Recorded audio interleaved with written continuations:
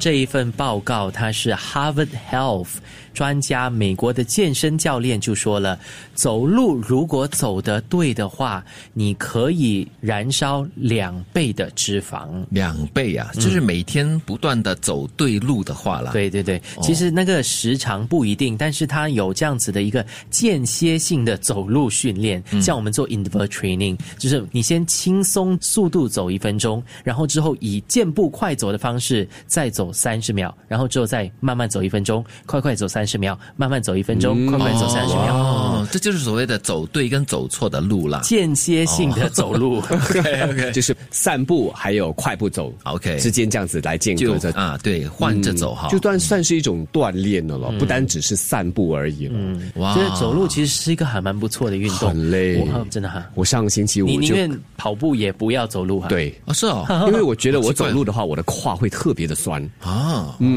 然后像上个星期我就跟朋友去远足嘛，走了大概3-4个小时，走完后很累。比我跑步还要累因为可能也只是跑还不到1个小时的时间的关系，就是啊，对，因为这样子远足的话，你要跨啦，又要钻啦，这样子。你这么累可能就是走错了路了。对，你没有像开他你可以走一点简单的路吗？我真的是走错路。他3个小时的时间里面就是1分钟要走慢步，然后2分钟走快步这样子咯。没有，它比较像是那种野外探险的，要什么爬来爬去的这样子的，攀高爬低的。简单的走路，像我就记得 TP 我们的姐妹台天培。他很喜欢走路，而且我朋友曾经说过一句话，TP 好像全岛都走过了，他就跟你说，我走去这一边，然后那边有一个东西吃啊，那边有一个东西吃啊，啪走到处都。对，他很喜欢走路嘞。那时候我们还在阿伯汤森合租一间房子的时候，我们就常常从阿伯汤森走去伊顺。伊顺边那边，那段路是蛮多树荫的，是吗？很多大树其实蛮好走的。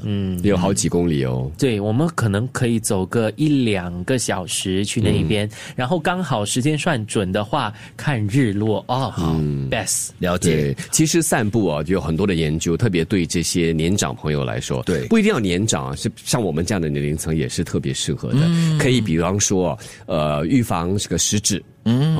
然后可以锻炼身体，特别是腿力，还有它也算是一种带氧的运动。所以尤其是像我这种讨厌跑步的人走路是最好的一种训练跟运动。而且走的方式也不一样，除了像刚才思源所说的又快又慢之外，如果你可以选一些每次去走不一样的路径的话，它其实给你不一样的刺激。是再来的话就是像我们城市嘛，我们的城市还好，城市国有很多的绿地，那其他的一些国家的大城市基本上是没有的。对，所以就尽量的话，可以有山就去山，有公园的就去公园走，都行。但是在日常生活中也是可以选择走对的路啦。所以呢，待会儿我们跟你们去吃午餐的时候呢，不要怪我走30秒钟的慢步，然后1分钟我也很快你们不要被追我。